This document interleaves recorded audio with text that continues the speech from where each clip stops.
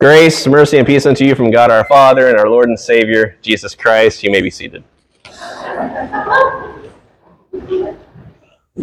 Eager to sit down, huh? When Christ ascended to heaven, his ministry did not go with him.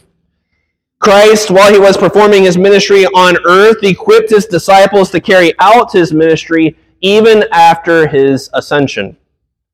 And the 12 apostles were given authority over unclean spirits, diseases, and every affliction. However, this authority that they had over these things was not given as their most important part of their ministry.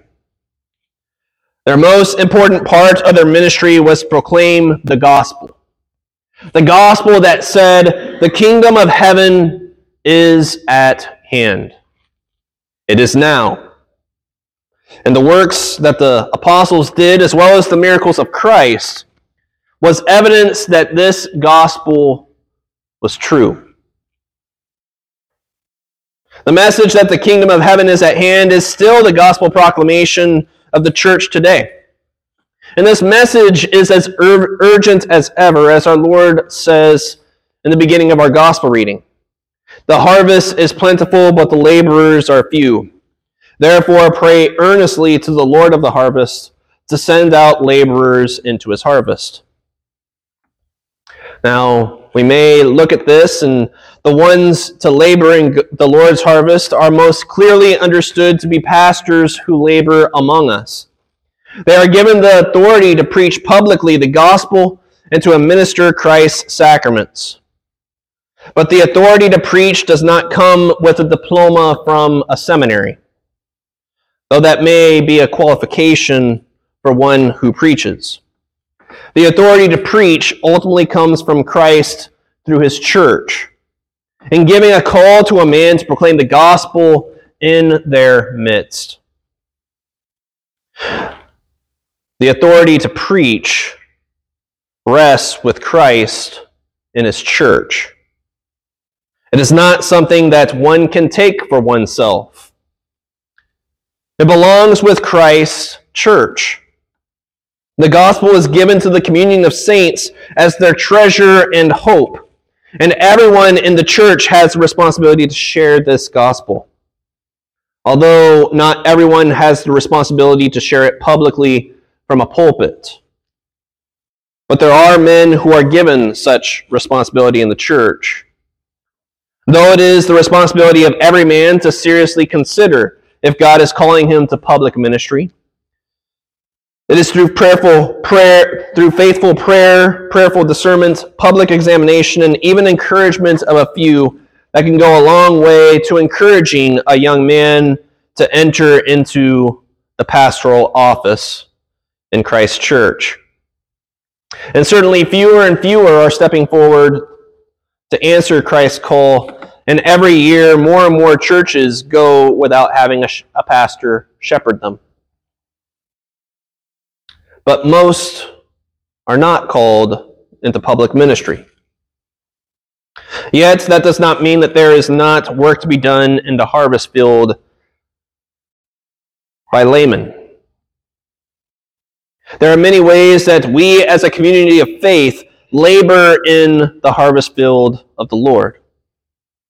It begins with faithfully carrying out our various vocations and stations in life, such as being a faithful son or daughter, a husband or a wife, an employer or laborer, a citizen, and yes, even a faithful member of Christ's church.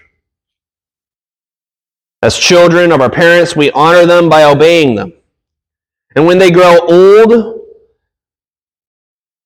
we care for their needs as they had cared for ours even when we were young, especially on this Father's Day, of which the whole nation celebrates today. As a husband, carrying out the labor of the harvest field, to you are the spiritual head of your household. Your first responsibility is the spiritual care of your family and providing for that which they need. You are to protect them and lead them as Christ provides, leads, and protects his church. And wives are to be a helper to him in doing this for their children.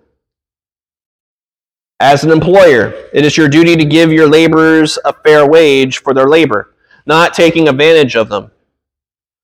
Laborers, in like manner, are to do the work that they are given, and to do it with all joy. Doing these things gives honor to Christ's gospel and shows that Christ's gospel has an impact on the world, that the kingdom of heaven is at hand. Finally, as members of the church, we have work of being a faithful steward of Christ's gifts to give back to the Lord.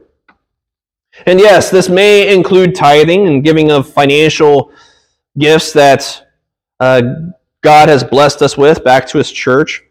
But it is not only limited to financial blessings. Certainly the giving of one's time and talents are as much of a blessing as giving back to God as it is with money. That means to volunteer when there is need around the church or her mission. Whether that be for volunteering for a board or committee, leading a group for Bible study, and yes, even giving back to our children in providing Sunday school and youth group so that they may be fostered by the gospel as well. These works that we do in our daily lives and as a church serve as a testimony to the gospel, that the kingdom of heaven is at hand. This is done so that others may hear the gospel and believe it to be theirs, because our ministries touch many various people in their various circumstances. In touching the needs of others and leading godly lives as individuals and as a church, we continue the ministry that Christ gave to his disciples with the proclamation of the gospel. Christ does not call his church to do any labor that he himself is not willing to do. For he has labored among us in becoming a man. God preached to us this very gospel, that the kingdom of heaven is near. He forgave sins. Our Lord cast out demons and healed people of every disease and affliction.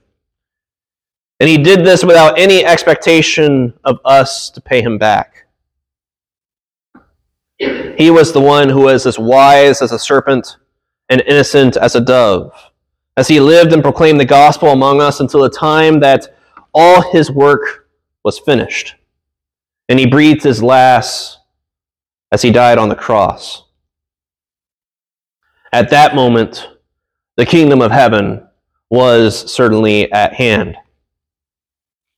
Forgiveness of sin was one for all. Satan defeated. And the promise of heaven would no longer, where no one, and the promise of heaven was the promise where no one would no longer labor to have the ground produce its fruit. The sweat of our brow was wiped away by the blood that dropped like sweat from the brow of Christ. All the work, all the labor necessary for salvation was finished. The work that we do together as a community of faith is the work that is necessary to let Christ's victory be known. The work that Christ calls his church to is faithfulness to him. And let's be honest, that though there are times when our sinful flesh may become weary with all this labor of proclaiming the gospel among us, it is a labor that derives from who we are as baptized children of God.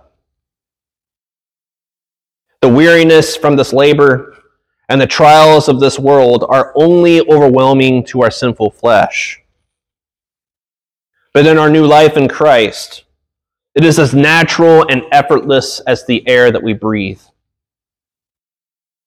It is the new Adam in us that continues to do the work of the church in proclaiming the gospel into all the world. And the day is coming and is certainly now here, but we may rest from our labors and be gathered in for the harvest feast in the kingdom of heaven, which is at hand. That is, which is now. In the name of Jesus, amen and amen. And the peace that passes all understanding, keep your hearts and minds in Christ Jesus. Amen.